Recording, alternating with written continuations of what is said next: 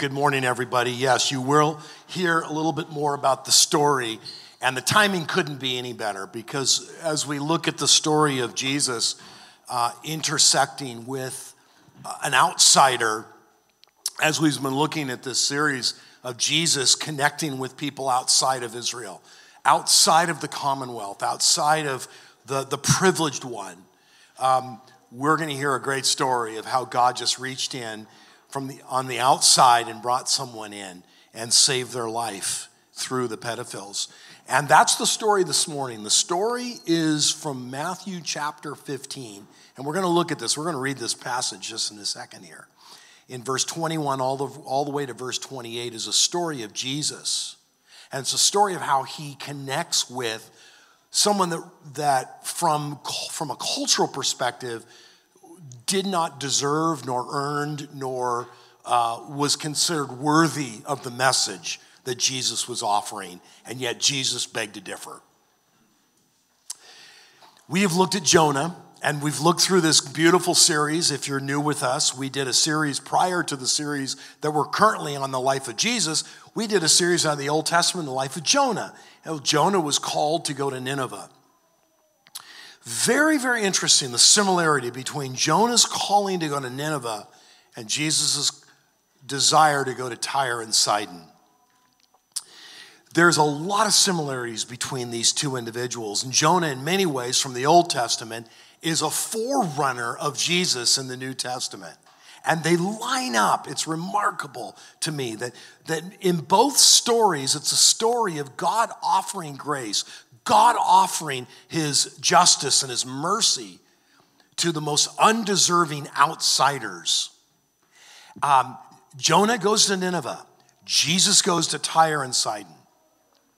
Jonah spends 3 days in the belly of a well and then gets spit out. Jesus spends 3 days in the earth, then is resurrected from the dead. Jonah watches an entire nation turn to God. Jesus launches a worldwide kingdom, the new kingdom of God on earth. Jonah sacrifices his will for God's purpose. Jesus sacrifices his entire life for God's purposes. Tremendous similarity. We started this new series on the basis of our vision for a church, which really came out of a lot of thinking, a lot of prayer through the summer. And I want to bring you back to that. I just want to remind you, what is the vision of the River Church? Without a vision, the people perish. A vision is a preferred future. It's what we desire. It's what you aim at. Every person should have a vision. Your church should have a vision. And we have a vision, and it comes out of Matthew 9, verse 36, where Jesus sees the multitudes and he feels compassion for them because they are distressed and downcast like sheep without a shepherd. And then he sends his disciples, who become apostles, out to reach those people. Our vision as a church is based upon the compassion of Jesus, and here it is, passion for compassion. You've heard it before. It's in the bulletin. It's in the pamphlet that Luke talked about. It's on our website. It's going to be plastered everywhere. Passion for compassion, and here it is. Passion for God produces compassion for people, and you can't have one without the other. To love God is to love people. Jesus gives us 2 commandments, and he sums the entire law up into 2 ideas. If you love God, you understand what the commandments are. And if you love people, you'll also understand what the commandments are. And they're related. And so our vision as a church is to have a passion for God so we would have a compassion for people. And this started really developing in our church over the last several years. But this summer, I feel like I got a renewed vision of this. I told you the story of Denise and I on our way to Idaho and all the way back. It's a 1,000-mile journey. And we listened to a book together. We didn't know which book we were going to listen to because we don't typically read the same kind of literature.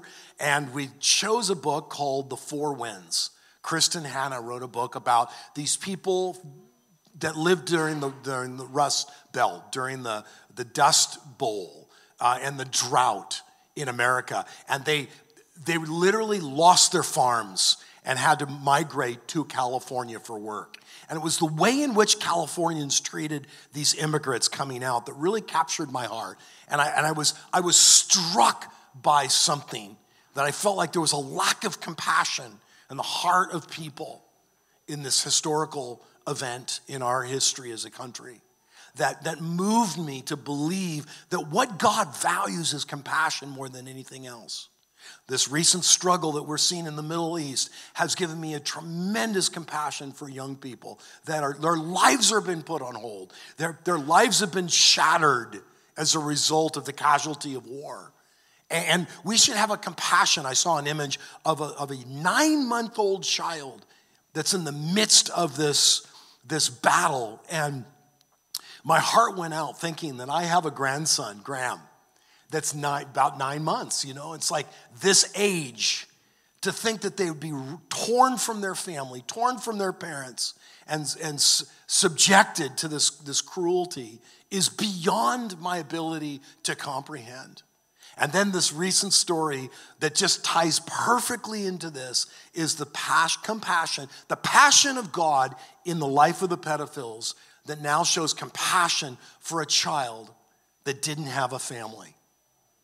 And the story we're about to read is another story of Jesus' compassion. And here it is in Matthew chapter 15, verse 21. Leaving that place, Jesus had been engaging with the Pharisees. He had been talking about what true religion is really all about, not the outside, but the inside. He leaves that place, so he leaves Israel proper, and he moves into another land. It's called Tyre and Sidon. Tyre and Sidon were on the coast, north, which is modern-day Lebanon. And Tyre and Sidon were two very prominent sea villages that were very wealthy. They had a lot of import and export, and they were shipbuilders. These are the leftovers of the Phoenician civilization. The Canaanites came from the Phoenicians. And you know the story in the Old Testament of the relationship between the Canaanites and the Israelites. And here's the remnant. This is the remnant of the Canaanite civilization from the land of Canaan that are now living in this small little northern region along the coast right next to Israel. And Jesus leaves his own country to go to this other region, this other area, in order to connect with people from a totally different religion, totally different cultural background, completely different. And he goes. And it says that a Canaanite woman approaches him and sees him and cries out, "Lord, Son of David, have mercy on me. My daughter is demon-possessed and suffering terribly." Which is remarkable to me that this woman who is in desperate need of a healing, her daughter is being tormented by a demon. She has no place to turn. And here she is in her own country, and in walks Jesus, the Lord, it says. She identifies him as the Lord, the Messiah, the Son of David. And he walks right into her country, right into her village. And he approaches her. And she approaches him, and she begins to beg. It says literally beg, to cry out. And she continues. It's an imperative, which means it starts, it begins, and it continues. She just continues on. She is not going to give up. And so she continues to cry out, "Have mercy on me." Jesus doesn't answer a word. So his disciples come to him and urge him, "Send her away, for she keeps crying after us." He answers, Jesus answers her and finally and says, "I was sent only to the lost sheep of Israel." Now you got to ask yourself the question. Jesus is the one who went to her, and why would he then point out, "I'm sorry, ma'am," but actually calls her a dog, not ma'am, a dog, and says, "I was sent for the lost sheep of Israel, not for you." I find that bewildering. So we're going to have to dig into that a little bit. And so he answers and says, "I was sent for the lost sheep of Israel." And the woman came and knelt before him. "Lord, help me." He replied, "It's not right to take the children's bread and toss it to the dogs." "Yes, it is, Lord," she said. "Even the dogs eat the crumbs that fall from the master's table." Then Jesus says in verse 28, "Woman, you have great faith. Your request is granted." And your daughter was healed at that moment. It's a remarkable encounter with the Savior. A woman who doesn't deserve, who's culturally unaccepted, who is outside of the commonwealth of Israel, of the chosen people, Jesus ventures in and has this interaction, and this woman comes to faith. What's going on here? All sorts of things. But I think it points out most clearly the mission of the church. And the mission of the church is to go. I could easily say, underlying this whole passage, the main idea is sometimes you have to leave your comfort zone to see God do miracles. And if you never leave your comfort zone, you may never see the miracles of God. You have to step out of your comfort zone, and Jesus steps out of his comfort zone. He steps out of his own people, away from his own people, and enters into an unknown territory. How many times do we step out into an unknown territory expecting God to do something great? And that's what we learn from this interaction. And I believe it's the mission of the church. Emil Brunner is a great theologian, and he sums up the church's mission this way. He says, the church exists by mission. See, the church exists by its mission. And here's how he illustrates it. Just as fire exists by burning, where there is no mission, there's no church. If the church loses its mission, it's like a fire that doesn't burn. It doesn't exist. And I think the church is at a turning point today. It will either grow cold and circle its wagons and be known for what it's against, and become stagnant of an outside world, aware of an outside world and their needs, or it will become a dynamic force, a mission, a fire that burns within culture because it has the heart of Jesus. And it's our challenge to really learn from this passage. And so briefly, I just want to show you three things. I want to point out the woman, I want to point out Jesus, and I want to challenge us. And here it is. This is the woman. Here she is. She's a syrophonecian woman. She's from the land of Canaan. She's the remnant. And what's so fascinating to me is Jesus steps into that world that has been forgotten. We've now moved from the Old Testament to the New Testament. Jesus is born. We are now moving from BC into AD. And all that is in the past, Israel and all those civilizations are in the past. And now we're living in a whole new era. And the new era is that Canaan has been lost in the annals of history. And Jesus steps back in time. He steps into the past and reminds the Israelites that they forgot to bring the justice and the mercy and the compassion of God to the people, their neighbors, the people very different themselves. And Jesus therefore goes to remind Israel of something that they failed to do. And so he goes back and reminds them that a new king has been born, a new kingdom is dawning. The possibility of a relationship with the living God is now possible for all people. Not just simply Israelites, not just simply Jews, but Gentiles as well. And she is a Gentile.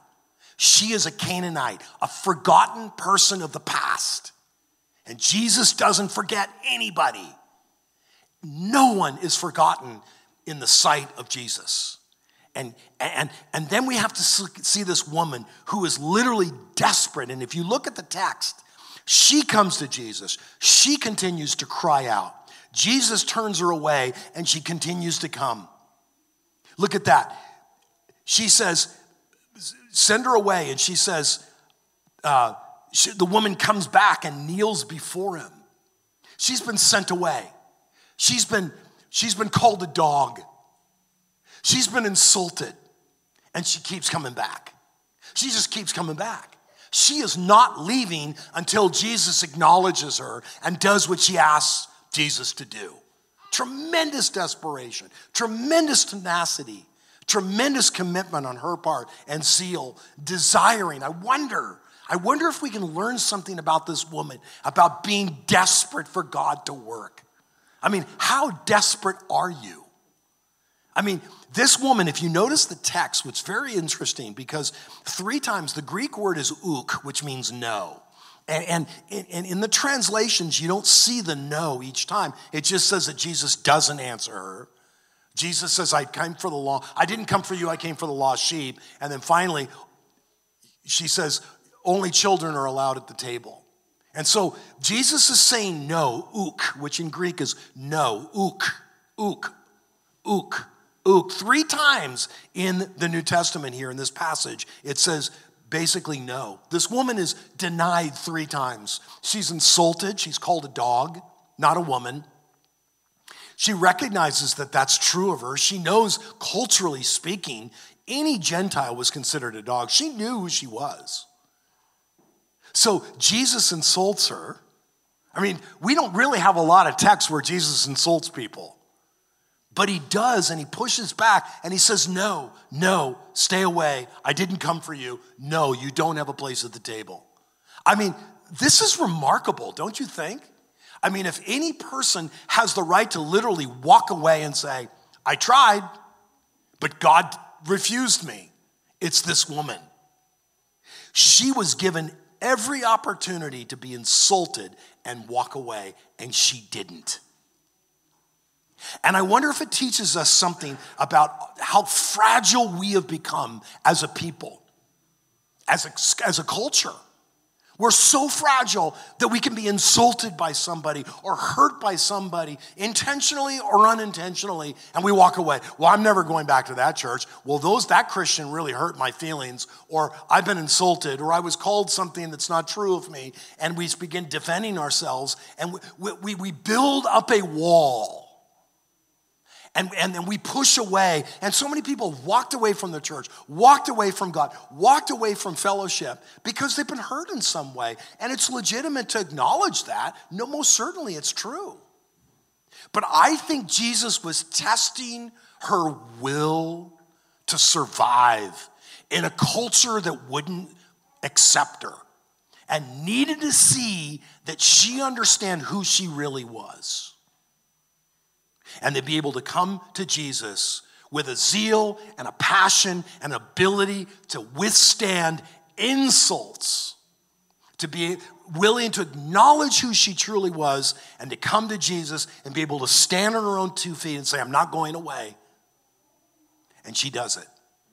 And Jesus finally acknowledges that. She continues to approach. She knows who Jesus is, by the way. She calls out Kyria, Lord, you're the Messiah. She calls him the Messiah. Isn't that remarkable that a Canaanite woman outside of Israel is identifying Jesus as the Messiah of the Old Testament and the son of David, the one who will sit on the throne of David, the true rightful king of the new kingdom. And it's coming from a Canaanite woman. It's out of her mouth, she identifies who he is. She's not giving up. She can be turned away, but she's not going to give up. No, no, no. And then finally, she says yes in verse 27. Nai, ook, ook, ook, nai. And nai is yes. Nai in Greek is yes. She says, yes, it is, Lord. I'm going to correct you. Even a dog eats from the crumbs of the table that fall from the children's hands. Tremendous, tremendous tenacity of this woman. And here's the 2 things that this woman does. First of all, she comes to Jesus and admits what's true of her. I acknowledge I'm a dog. I acknowledge I'm not worthy at the table. I acknowledge who I am. That's okay. She's fine with it. Because she knows something about Jesus that's going to overcome her identity. And so she acknowledges that and she comes. She's an outsider. I'm unfit for the Father's table. Aren't we all? And second of all, what I notice is that she doesn't hang her head low. She doesn't walk away. She's not angry. She believes there's enough mercy for her at the table, even at the foot of the table. In fact, God, your mercy, Jesus, your mercy is stronger and deeper than my guilt and my shame. It's remarkable. She recognizes that. She says, I am not going away. I acknowledge who I am, and there's enough grace for me. And that's the gospel. That's what she does. We can learn something. I wrote down several things about that are kind of implications. One of them is she had a low opinion of herself, but she had a high opinion of God. We have a high opinion of ourselves and often a low opinion of God, because the minute God offends us in some way or doesn't do what we want, we become really angry at God. It just literally means we have a real low opinion of God, because what we're basically saying is that God doesn't know what he's doing, and he does. Second thing I learned is that she focused not on the outside appearance, which is what the Pharisees did, but on the inside of the heart. I don't care what I look like. I don't care who I am. I don't care of my ancestry. I know where I come from, but I know God can change my heart. And the third thing that I wrote that I think is quite profound is that we just need to notice her zeal. It's greater than this is real zeal. She's not giving up. And I would ask you 3 questions. I would ask you, what is your faith based on? I mean, is your faith based on a true understanding that the Messiah is standing right in front of you asking what you desire? And how strong is your resolve when maybe what you're asking for hasn't come true yet? Maybe you haven't seen the full answer of your prayer. And what do you believe Jesus can do for you? We need to ask ourselves those questions. We learned so much from this woman. But we learned something about Jesus as well. Don't forget, Jesus is in the middle of this passage, because at the end, this Jesus Messiah, when she says, yes, it is, Lord, even the dogs eat from the crumbs, then Jesus says, woman, changes her identity from dog to woman. Called her a dog, now he calls her a woman. This woman's dignity has been restored because of the gospel. We do not restore our own dignities. We don't have to support ours. We don't have to stand up for ourselves. Jesus stands up for us. He's the one who looks at you and calls you a child of God. No matter of your past, no matter of your background or wherever you've come from, he calls you a child of God, and you stand on that. Woman, your faith is mega. And the Greek word is mega, megale. Su, he, pistis. Faith is pistis. Su is your faith is megale. Great. That's what it says. And it starts with megale is your faith. No verb is needed. Megale, the faith of you. Literally. That's how it's stated in the Greek. For emphasis. This is great faith. I've never seen this faith before. I've never seen somebody stand their ground because they believe so much in God. It's a beautiful picture of God rewarding, as it says in Hebrews 11, verse 6. It says, and without faith it is impossible to please God. See, God is pleased by our faith. Did you know that? The one thing that God is pleased at you about is how much faith you have. Because the one who comes to God must believe that he is, and he's a rewarder of those who seek him. In other words, the faith that God loves is a faith that's based upon knowing who Jesus is, who God truly is. By the way, 3 miles away from this woman was a temple, a deity, a temple dedicated to the deity of healing from the Canaanite religion, and she didn't go there. She didn't go to the false god of healing. She went to the true God of healing. And that's what her faith was based on. And God says, if you want to come and be pleased by me, believe who I am, and believe also that I will reward you. And sure enough, Jesus rewards her. She gets faith, and her daughter gets healing. The deep inner healing. And I believe the greater healing is the deeper healing, which is the healing of salvation.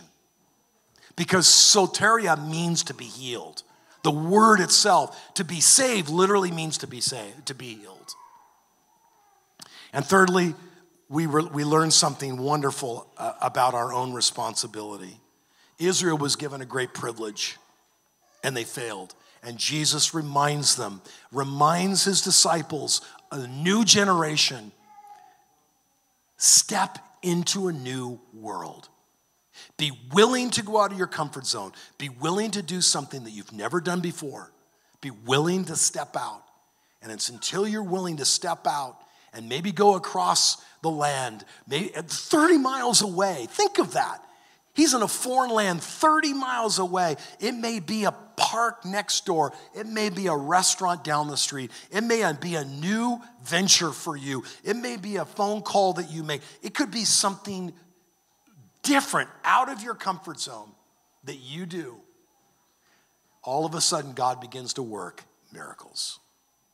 And so the challenge this morning is, will we be like the Israelites, self-preserving, holding on to their religion, holding on to what they have, and circling the wagons, and that's what they did, rather than be willfully disseminating the goodness of God. Self-preservation versus willful dissemination. It's like my sourdough starter. If I have the sourdough starter, and I love making sourdough bread. And if I leave my sourdough starter in the refrigerator, it will never leaven the dough. And I will never get a loaf of sourdough until I take it out of the refrigerator, feed it, put it in a different environment, introduce it to a foreign mass called my dough. And I mix my starter in with my dough. It's literally salt, water, dough, and starter. That's it.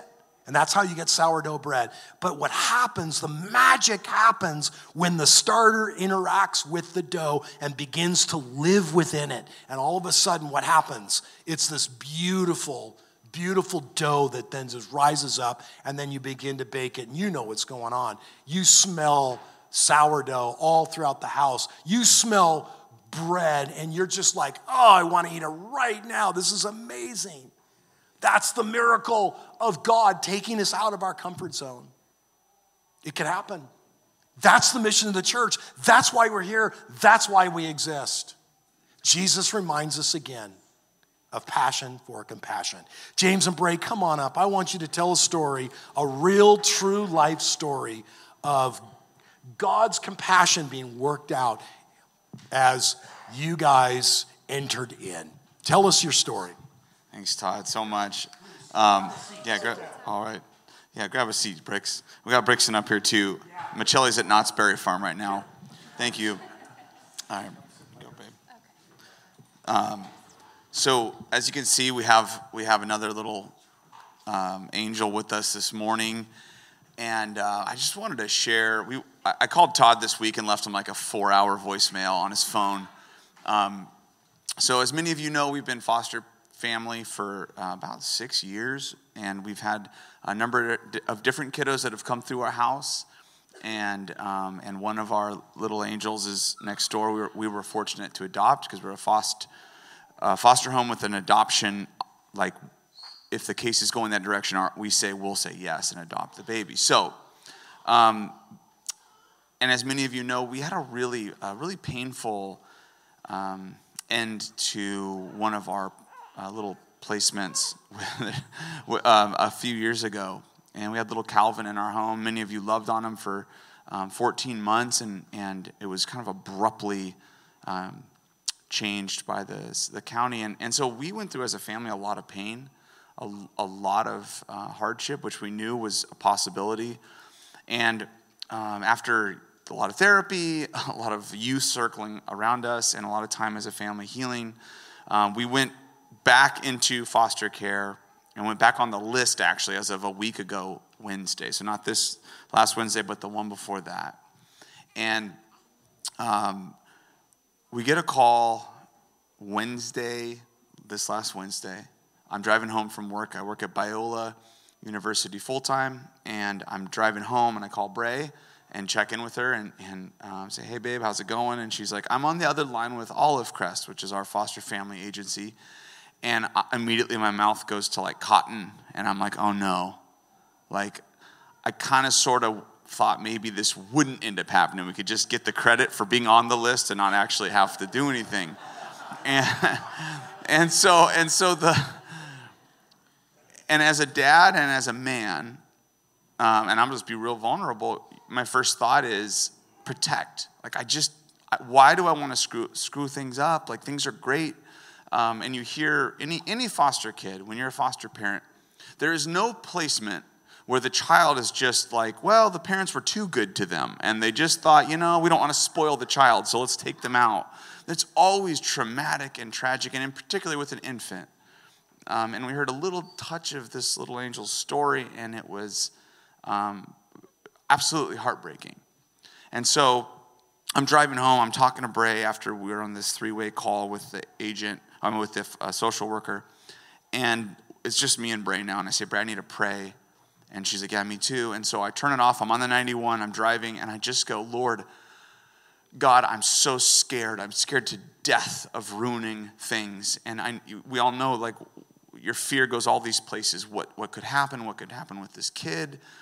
And I say, Lord, I just need your heart. That was kind of where it was. So talking about getting out of comfort zone. I'm like, God, I need your heart to do this. And all of a sudden, it was crazy. And I'm just here testifying. We're here testifying, and I'll hand the mic in a second. Testifying about our God. But it was like all of a sudden, I had a full experience of Christ's compassion. And I can't explain it other than that. All I could feel and see and sense was Jesus with this little infant who was in a NICU in downtown Los Angeles with no visitors for 17 days, and just my compassion for this kid. It was like overwhelming, and I'm driving, and I look up at one of those billboards that changes, the ones that they 5 different slides every minute, and I look up, and all of a sudden, as I'm crying on the 91 freeway, it's a picture of a 3-year-old little girl that was kidnapped by Hamas. And I'm weeping. And I'm sitting here juggling, protect my life, protect my safety, my South Bay dream. I have e-bikes. I just bought a Tesla. I mean, things are going so well right now. And I have this, and then the next slide, it flashed. It was that Big Boy in the Morning, 92.3, and he's holding $1,000 to his ear going, call Big Boy. I used to love Big Boy in the Morning, Power 106 growing up. It was just such a juxtaposition of like James, what do you want? Do you want more money, more coolness, more great, everything's perfect in life? Or do you want to just trust me on this? And so it's like, we just had this moment. So for the decision, I just want to share that part of it. And I come home, and Bray and I say, we'll talk to the kids, and let's talk to the Lord, and let's take a night on it. And then I'll hand off to Bray. Bricks wanted to be a part of this. So one of the things we do is we say, we all have to be on the same page. And there's no going forward unless we're all on the same page. So we talked to the kids after we got home from Hungry Heroes and told them, and Mitch and Zion were so excited, yeah. And Bricks was, is it okay if I say this? Bricks said, I'm scared. Yeah, and yeah, you can say, yeah, I'm going to give you a chance. But he said, I'm scared, and he had some legitimate reasons. And he's been hurt before, and he was afraid of that happening. And so I'm like, there's no pressure. We don't have to say yes. I told them we'll call in the morning. I'm thinking, this kind of a case where you get a John Doe baby is like what they call 1 in a million unicorn baby, and everybody wants that. So I'm like, the fact that we asked for the night is like, we're probably giving this baby up. So I'm just like, Lord, please give one of these kids a dream or something. So Bricks wakes up in the morning and comes running out. Yes, I want the baby. I want the baby. And so we call and say yes, and it was just like Brooke was there. Brooke came over. I'm like, so dumb. I just was like not thinking it was going to happen, so I was cutting wood. And she's like, what are you doing, Bray? So we get in the car. We go downtown. I'm like, we put in the map how to get to the... Basically, I'm just trying to give you a gist of God's hand in all of it, in every step. We put the hospital in, and there's 4 different places we could go, and we get to the same area, and there's 4 buildings across the street from each other. I'm like, I don't know where to go, but I can only turn left, so we're going here, and we'll just walk into one of these buildings and find out where the NICU is, and we park and walk in the closest building, and I'm like, can you tell me which building the NICU's in? And they're like, it's in this one. Who are you here to see? And we're like, John Doe. And they're like, oh, are you the pedophiles? And the social worker's waiting upstairs for you. Just unreal. Like that just never happens. And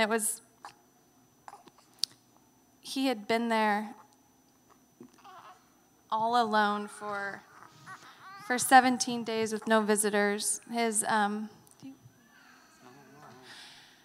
mom had him in a park across the street from a different hospital. Oops. And she had the wherewithal. It's just God's hand. Like, I can't think of his story without seeing an angel, like, ushering him.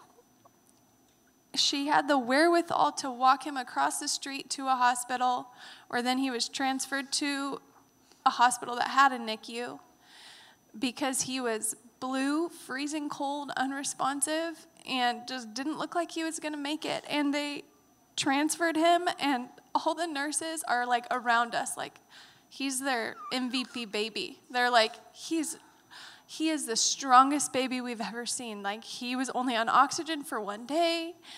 He's like, they were just so like, we've been waiting to find out who gets to have him. Like, he was so loved. And I had this, I know I have the weirdest kid names, but I had this name, Tiger, for like 8 years. And I was like not going to give it to him because I'm like, well, I don't know if it's going to adoption, and I've been hogging this name, and they just keep saying over and over, like, he's a fighter. He's like the strongest baby we've ever seen. And I'm like, shoot, his name is Tiger. And they're like, you get to name him. Like, that never, ever happens. They're like, you get to name him. He's John Doe. We've been waiting to find out what his name is for 17 days. And so I want to circle back really quick. Sorry, Todd, I'm taking just way too long. Denise knows, but the day that we went on the call list was November 1st, and I was totally scared, and just like telling the Lord that morning, like, are we sure this is right? Like, do you know Mitch and Bricks and Zion? Do you know that their hearts can handle this? Like, what if it's painful again? And are you sure this is what you want us to do? And I heard him say, I just want you to get your toes wet, like the Israelites crossing the Jordan.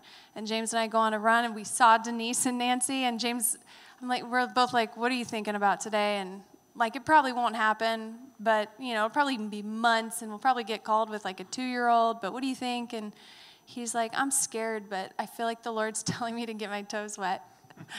And it was just so like confirmation. I'm like, that's exactly what he told me. And it was this really like a weak yes, like a barely obedient, barely like, okay, I'll do it. I'll go on the call list. And it was my dumb obedience, which wasn't even like much, was just met with like, God knows what my kids need. He knows what Tiger needs. And down to, he has the same almost exact ethnicity as Zion, which was kind of important to us, that Zion wouldn't be the only one in our family who is Hispanic. And he has a really similar background to Zion. It's like God's intimate details have kept me up after being up in the middle of the night, because I just can't stop thinking about how involved he is in every single detail. But Brixton, I want to say you kind of had a similar experience with a simple yes, right? So I went to bed that night thinking, like, please give me a dream. And I woke up, but, like, I had a dream. But the cool part about it is, like, when you, like, get scared, really scared at night of something, and then you wake up and you think of that thing, it's not scary anymore. Like, I thought of that, and I was like, oh, no, I'm scared to do this. But I felt, like, 10 times better about it in the morning. And I, like, was so happy. I was like, yes, I want a baby. I want a new life, because I felt comfortable with having a new life, because I already, like, started it with Calvin and everything. So I was like, I might as well just do it again. And I kept on, like, trying to eavesdrop to see it. And, like, they said, like, 2 people were on the call list. So then I went to school, and I was, like, praying all day. I was in my seat. I was, like, getting all my work done super quick, just so then I could have, like, a time to think about it. and like I have like the best teacher ever. So I told her about it. She hugged me, and then she started crying, and then I got a call. There was like a call on the phone, and then a person did it, and I didn't even think it was for me. So I just kept on working, and I was like, oh, I hope this happens. And then my teacher said go up to the office fast. So then I did that, and the people at the office looked like they were like sad and happy at the same time. So then I was like really scared. I was like, oh no, it's probably gonna be really bad. But I got the call, and then like I heard them in the car, and it was both my mom and my dad, and they're like, oh, we're going to get the baby brother. You're a foster brother now. And I was like, yay. And I was so happy. It was like way more than that. But I went to I went to my friend's birthday party, and we like kept on like going longer and longer. Like it was like so late at night, and then I came home, and I looked at the baby, and I thought he was gonna be like more big, but he was the smallest thing ever. He was like this big, and he was like putting his feet like this, and he was like ah, and it was so cute. It felt like it was, and he made me happy every morning. I like go up to his place where he sleeps, and I just like look at him, and I feel so good about it. So yeah. Bricks is like his daddy. He'll get a sermon in any chance. That's so beautiful. Well, I'm going to hand it, Luke. Thanks so much, you guys. Hey, can you guys just stay here for a second? We're just going to pray for you real quick. Father, thank you just for working in their lives. I mean, it's so evident that your spirit has been a part of this whole thing. Man, just what a great example that this family is for us to see your heart, who you are, extending into the community of LA. And so we ask that you bless them, bless this family as they raise Tiger, be with them, give them the strength and wisdom, insight, everything. And would your Holy Spirit be present with Tiger all the days of his life. Father, he is loved by this family, loved by you, and loved by this community. And would your love pervade? Oh, God, we love you and thank you for this gift. We ask this in your son's name. Amen. Amen. Well, the communion elements are being distributed right now. We're going to take a time just to remember the compassion of God for us. I mean, we worship and love a God who is holy for us and everything. And this is most clearly demonstrated at the cross. And so this is why we take time to remember that this is the God who gave himself, gave his son. And so I'm going to lead us through this time together. So as you get the elements, can you hold on to them? And can someone grab me one, actually? Thanks, Rob. Just this is good. All right.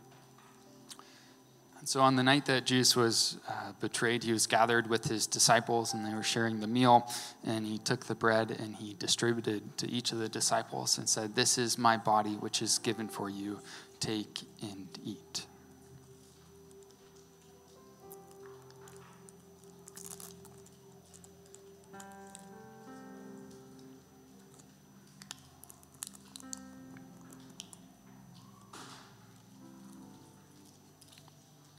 And in a similar manner, he took the cup and said, "This is my blood, which is shed for you. Take and drink, the blood of the new covenant."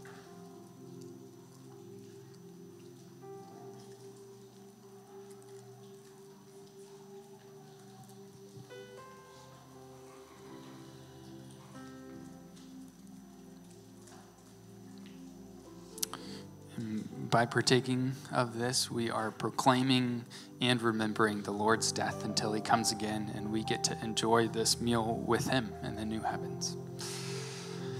So, friends, brothers, sisters, we're going to leave here this morning, and we want to remind you that you are going, extending as God's missionaries, as Todd reminded us, becoming uncomfortable because God is moving amongst us. He is moving through you.